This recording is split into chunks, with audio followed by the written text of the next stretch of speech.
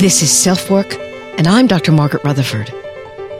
At Self-Work, we'll discuss psychological and emotional issues common in today's world and what to do about them. I'm Dr. Margaret, and Self-Work is a podcast dedicated to you taking just a few minutes today for your own self-work. Hello and welcome back to Self-Work. I'm Dr. Margaret Rutherford. I'm a clinical psychologist, and I began Self-Work 6 years ago in order to extend the walls of my practice to those of you who might already be very interested in psychological or emotional issues, to those of you who might just have been diagnosed or you're having a relationship problem that you simply can't get wrapped around, or to those of you who might be a little skeptical about therapy or searching for any kind of help in the emotional or mental health region. But you're willing to listen to Self-Work. So I want to welcome all of you, or any of you that don't even fit in those categories.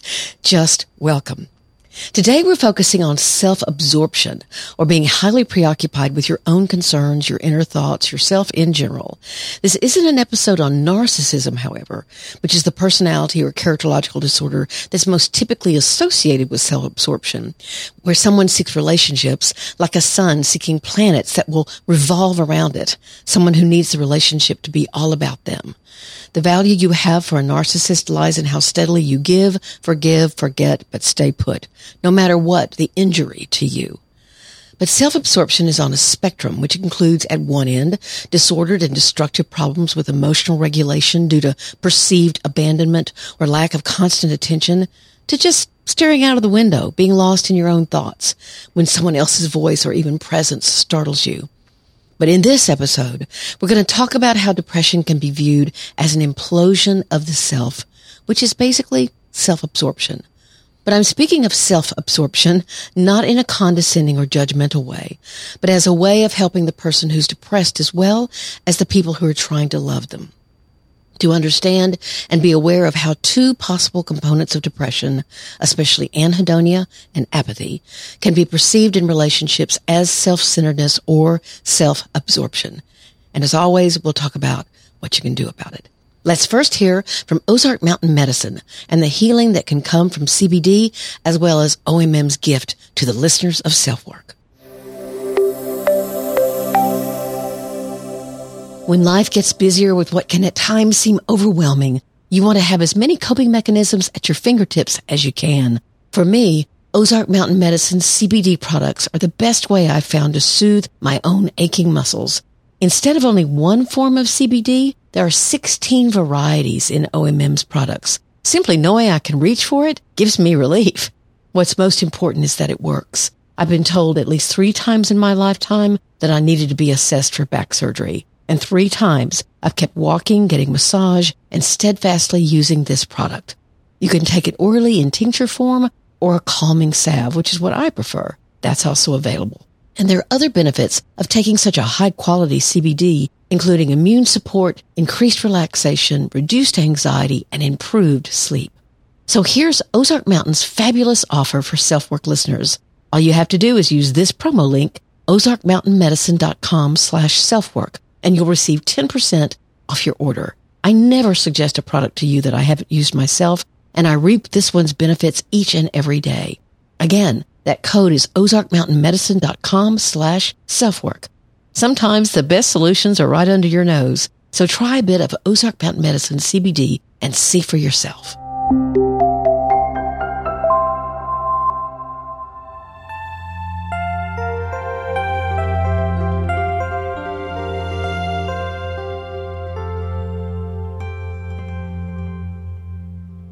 I started calling depression an implosion of the self several years ago. When you work as a therapist, when people come to see you initially, you're often not meeting their healthy self. You're meeting someone who's demoralized, not themselves, going through something they don't understand or even have words for. With depression, this is often due to what I've termed an implosion. What do I mean by that? Well, implosion is the opposite of explosion. Implosion is an incidence of something collapsing violently inward. Think of when architectural engineers or explosive experts place explosives in a building so that when it falls, the building falls into itself. That's implosion.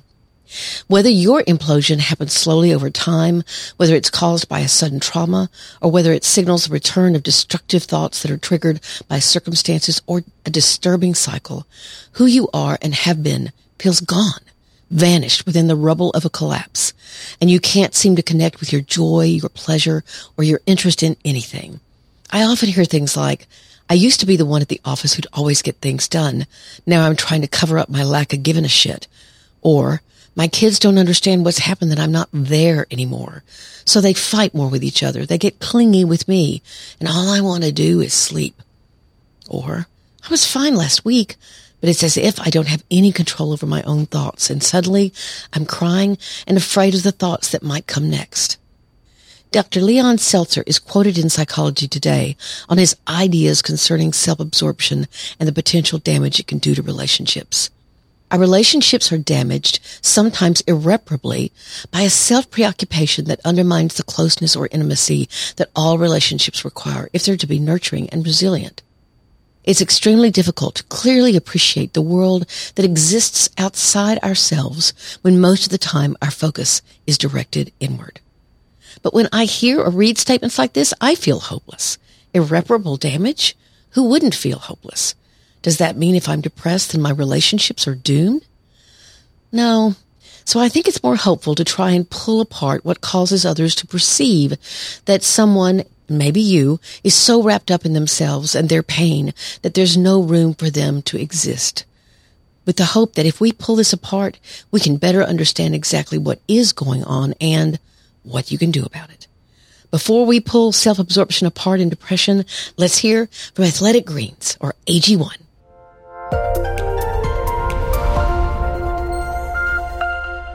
What better time than now to decide that you're going to do something for yourself in 2023 that will only add to your sense of well-being, where you can begin every single day with an act of true self-care, not a bubble bath, not even a therapy session, but by drinking one glass full of 75 high-quality minerals, vitamins, probiotics, adaptogens, and whole food source superfoods, which support everything from your gut to your immune system to your energy level.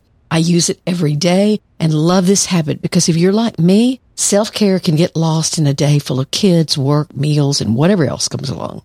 AG1 knows that people who listen to SelfWork are seeking to make their lives better. So Athletic Greens is going to give you a free 1-year supply of immune-supporting vitamin D and 5 travel packs with your first purchase. Become your own green machine in the first hour you're up and around. All you have to do is visit athleticgreens.com/selfwork. Again, that's athleticgreens.com/selfwork to take ownership of your health in 2023 and pick up the ultimate daily nutritional insurance.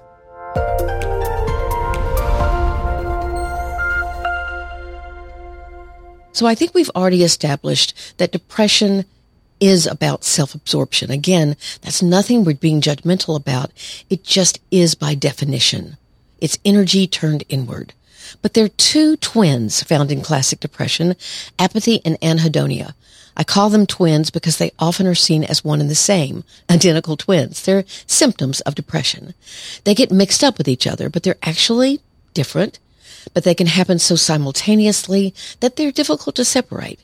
But in order to get help or to treat, then their distinction can be really important to point out. So let's talk about the difference. The website Good Therapy had this to say. Anhedonia is defined as a lack of pleasure in previously pleasurable experiences or activities, and it's distinct from apathy. While apathy refers to a lack of motivation or energy investment on many levels, anhedonia is the lack of a specific feeling, pleasure. Now, it's not uncommon for a person to experience apathy and anhedonia simultaneously. So this is the distinction. Anhedonia is a lack of pleasure, and apathy is a lack of energy or motivation. Let's first talk about apathy. All of us have days when we don't have energy, when we have to scrape up every bit of energy we have to go to work or fix a meal or even text a friend. Time seems to drag on and on. Maybe you can figure out what sapped your energy, but maybe you can't. But what if that kind of low energy or apathy was a part of your life almost all the time? What if you felt as if you had to force yourself to do even the smallest of things every day, and you might be there right now? If so, this is really for you. That can be depression. Sometimes we forget that depression has 3 ways of expressing itself. Through your emotions, through your thoughts, but also through your body, your physicality. And certainly if the things you need to do aren't getting done and they're your responsibility, that can lead to a terrible cycle of guilt and even deceit as you avoid people or conversations or situations where the topic of what you've been apathetic about, non-motivated, non-energetic, just might come up. It can lead to a huge negative spiral. But it's also important to check out what might be physically draining you. Maybe you have poor eating habits, poor sleep hygiene. You don't exercise at all, or you have pain which drains your energy. Maybe you're deficient in a hormone like testosterone. Maybe you're vitamin deficient, or you have a medical problem that you're not aware of, like a thyroid problem or something else. Maybe the relationships in your lives aren't supportive. Maybe you're burned out. Maybe you're struggling with focus, as in ADD. And you find it hard to sustain energy. It's so important to try to understand the context of where this apathy is coming from, so you can get checked out by a medical professional before you assume depression. I always try to remember to refer my clients to their PCP for some general blood work and a medical checkup. Yes, that takes time and energy, but I never want to assume that something is mental or emotional when there could be an underlying medical issue. Apathy, when it goes on too long, leads straight to guilt and even shame. You didn't have the energy to get something done, and so you beat yourself up about it. The texts you're too tired to answer. The errands you're too fatigued to run. And obviously, if this goes on for days and you don't have food in your fridge or you haven't paid bills in months, then that apathy can cause chaos. The voices of shame and guilt can grow very loud. That can become a reason to look at that lack of energy very closely. Because apathy is about a lack of energy, not a lack of caring. Let me say that again. Apathy is a lack of energy, not a lack of love, not a lack of caring. And yet, your lack of motivation or energy can be experienced by those around you as not caring, not wanting or choosing to be involved, not showing up. Again, self-absorption. But if you can't find medical or other reasons for that lack of energy, then it can very well be a part of classic depression, and it's the physical expression of it. What can you do about it? Again, as we've said, go to a PCP and get a basic workup. Open up to a trusted friend or go to a free community clinic and tell them about this lack of energy. If you can't find any medical reasons, then look for habits that you've gotten into, shortcuts that take less time maybe, but do very little to build sustainable energy, like not having breakfast, just grabbing a donut. It's one thing to have the energy to start something, but to maintain something takes a whole different kind of energy. You also want to make a list of people, activities, habits that fill your energy bucket. You cannot get energy out of an empty bucket. So are you depleting yourself? What in your life fills you up? So often your life could be filled with energy-sapping experiences or activities. You have to put at least some time in replacement of that energy.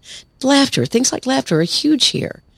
That can be short little 5-minute bursts of you filling up. So please make that list of people who fill you up, of experiences that fill you up, and make sure you're including those in your day. If this apathy is a part of depression, that's something you need to talk to your therapist about. But this can be now where apathy and anhedonia commingle. Many people will say they don't have the energy to do something because it's no longer pleasurable. That's anhedonia. Let's talk about that word.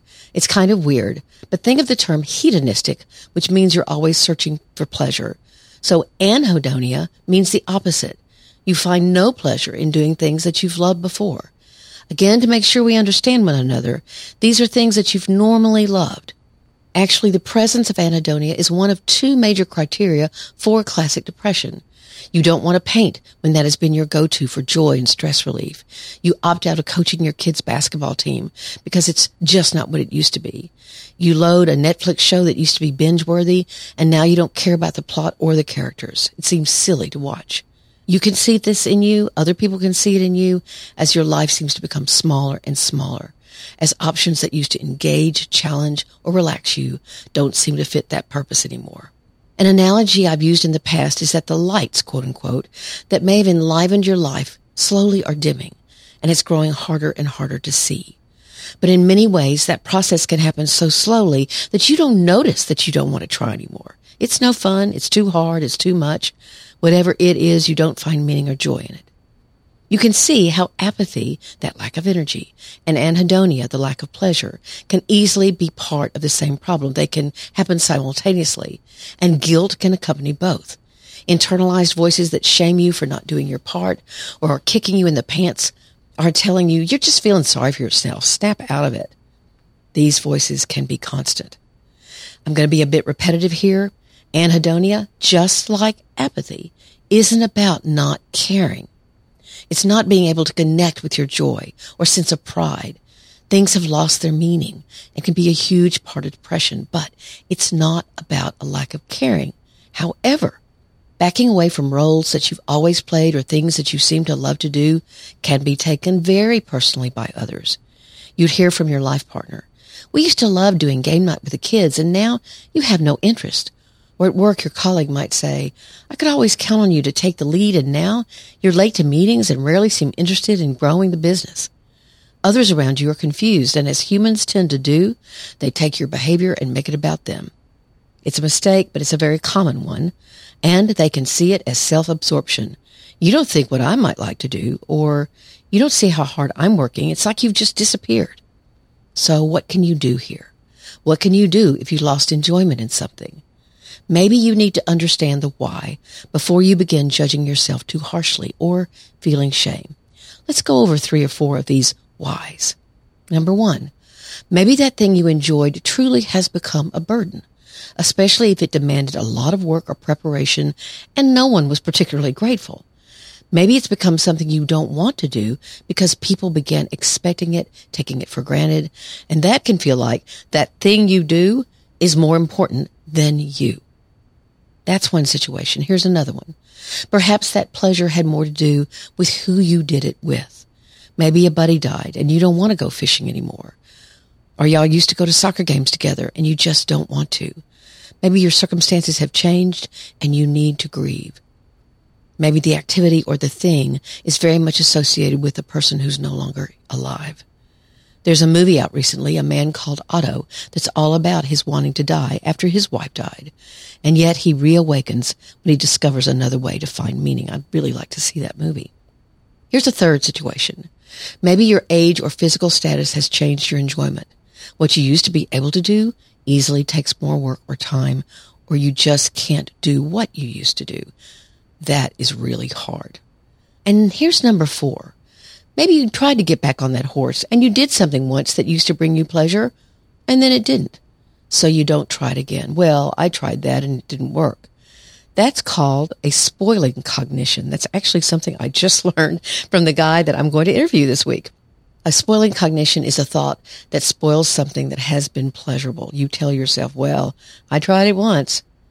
What I'm suggesting here is that there could be a very understandable reason that the pleasure is gone.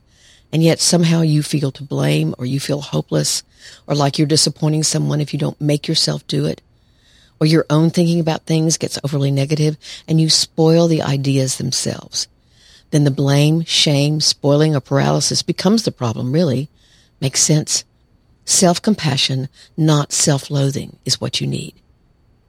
So look at your reasons for why. What has happened that the meaning or the pleasure has gone out of it? And maybe you can come up with some other ideas. You can be transparent about why something doesn't hold meaning or pleasure now for you. And maybe with someone who's taking it personally, you can have a discussion about what you'd be willing to try that might be more pleasurable. Let me offer an example. Let's say that one partner has always enjoyed the back rubs her other partner has given her over the years, but the back rubs have disappeared. There haven't been arguments, just a backing off, a shrug of the shoulders with an excuse if she brings it up. You can see how easy it would be to assume that her partner no longer cares about something she's been very grateful for, and then the first partner can feel deserted and lonely. So what's the answer here? You gotta talk about it. I know you've always liked the back rubs I've given you, but frankly, this new job takes so much out of me physically, I don't have the energy. Or I'm in therapy and working on my own sexual abuse right now, and I'm too triggered by it. Whatever it is, and then go further. Talk about how you can show your caring to each other, and then sit down and figure it out together. So often some of these circumstances, whether it's about grieving, whether it's about trying to enjoy something that you used to be able to do very, very well, and now you don't do it so well? How do you accept that? You can also watch for spoiling thoughts when your own mind is souring something before you even get it another chance. Laugh at yourself and remember some time when you tried something for the first time and hated it, but it turned into something you loved. Challenge yourself to expand your thinking. Don't settle for a lack of meaning and a lack of pleasure. Not having energy, not feeling pleasure, yes, these are symptoms of depression, but there can be something you can do about it. And if these things don't work, when you do them on your own, then please ask for help, seek information. Because if you're going to risk seeming self-absorbed to those who love you, as if you don't care, that can do damage. And depression isn't not caring. What it can be is, in its most severe form, is an implosion of the self, not being able to be sure or know quite how to express that you care, because how you did it before just isn't possible right now. And you're working hard to find bits and pieces of who you are and what you might need more information about what you're feeling shame for, and you don't want to feel shame about it anymore. It doesn't have to look like self-absorption if you continue to find a way to express that you care, because some of the old ways or the old you are just temporarily misplaced. Maybe lost for a little while, but not forever. Communication is key. Not making assumptions is vital. Realizing the effect of depression's implosion and working through it to see your way clearly forward to once again enjoying life and finding ways to connect. Speak Pipe message from drmargaretrutherford.com. Let's hear from today's featured listener. I would like to know why my mother has to always be more sick than me, more tired than me. It's hard to explain, but I don't really want sympathy from her. I would just like validation, or I just don't even know how to explain it. Anytime I say anything, she's sicker, she's tireder, I don't know. I believe my mother is a narcissist. It's a lot more than just her trying to out-sick me or out-tired me. I just would like some sort of validation as a person instead of it always turning into, what about me? What about me? I don't know if you've ever heard Joyce Meyer's Robot, but that's my mother. What this woman is very painfully describing is the one-upper. It really doesn't matter what they need to one-up you for. Often these folks will one-up you on your misery as well as your happiness, your accomplishments as well as your struggles. Why? Because they don't have their own core of security. Now, what do I mean by that? That sounds a little jargonistic, doesn't it? If I'm secure in myself, if I feel as if and believe that I'm doing things and living life in a way that fits me, is good for my family, that I'm a good friend, that I'm successful enough at whatever I'm wanting to do with my life, that I handle disappointment or grief pretty well, that I'm overall pleased with who I am, then I don't need to seek being better than or worse than anyone else because I'm secure in me. Someone in my family used to do this to me all the time. I knew, for example, that they never took walks, and I walk all the time. I love walking. But when I'd answer the question in front of this person, when someone would ask, well, what'd you do today? I'd answer by saying that I'd walked. Maybe I'd throw in how far I'd walked. Probably not. I'd probably say something about what I loved about it. And my family member wouldn't skip a beat until they were talking about how much they loved to walk too. And again, I knew they didn't. I'd never seen them take a walk. I'd just shake my head. The more I saw this person as insecure, then it didn't get under my skin quite so much. I also had to give up on having a real relationship, something that several factors were pointing to, actually. I just couldn't make it not a competition. It wasn't a competition for me, but it definitely was for her. However, this person was not my mother, so therein lies a huge issue, because it is your mother. And I, and certainly the other listeners, can hear the yearning in this woman's voice to be seen by her mom, to be admired for her accomplishments and closely held in her struggles. What I usually suggest to people is that they try to find someone who's older who can act as that maternal or paternal energy or force. It can also help to see that her own mother may not be withholding something from her that she could give if she so chose. Her mother's likely not to have that kind of security in herself, so she's even competitive with her own child, even an adult child. And that's not something she can necessarily change. She doesn't have that approval to give. So look to an aunt, a grandmother, the mother of a good friend, or an older friend, someone who can offer what would feel so much better.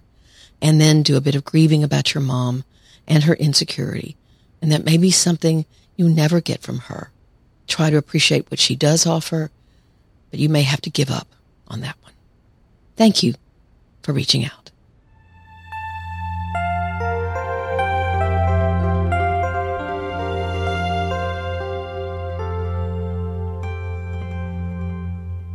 And thank you for being here. I really appreciate it. If you're one of the people who have read Perfectly Hidden Depression and you would like to join a study group, please contact me within the next week or so at my Facebook group, facebook.com/groups/selfwork. I'm going to be setting up a study group in February. So if you're interested, again, go to my closed Facebook group because that's where I'm going to be organizing it at facebook.com/groups/selfwork. Perfectly Hidden Depression remains available in paperback, in ebook, and in audiobook. If you like it or it has helped you in some way, please give it a rating and review on Amazon. That would mean a lot. And certainly give me a rating here wherever you listen to Self-Work. I'd love to know that you're glad I'm back, whatever you want to write. I'm glad I'm back. You can email me at askdrmargaret at drmargaretrutherford.com. You can get on my website at drmargaretrutherford.com and subscribe there. And you'll get a weekly newsletter with my podcast, with a blog post, and any news about me, like where I might be giving a talk or being featured in some way, or I might give you some news about something else going on in mental health. Once a week, I promise. Again, that's drmargaretrutherford.com, and you can see it says subscribe here. So thank you again for being here. Please take very good care of yourself, your family, your loved ones, and of your community. I want to say something really clearly here because there have been more mass shootings in the United States, and you know I don't make political statements, so I'm not going to now. But I want to remind you, hatred is not a mental illness. Okay, I want to say that one more time. Hatred is not a mental illness. It's not that mentally ill people can't hate, but they are hate crimes, and that is not mental illness. Thank you again for being here. I'm Dr. Margaret, and this has been Self-Work.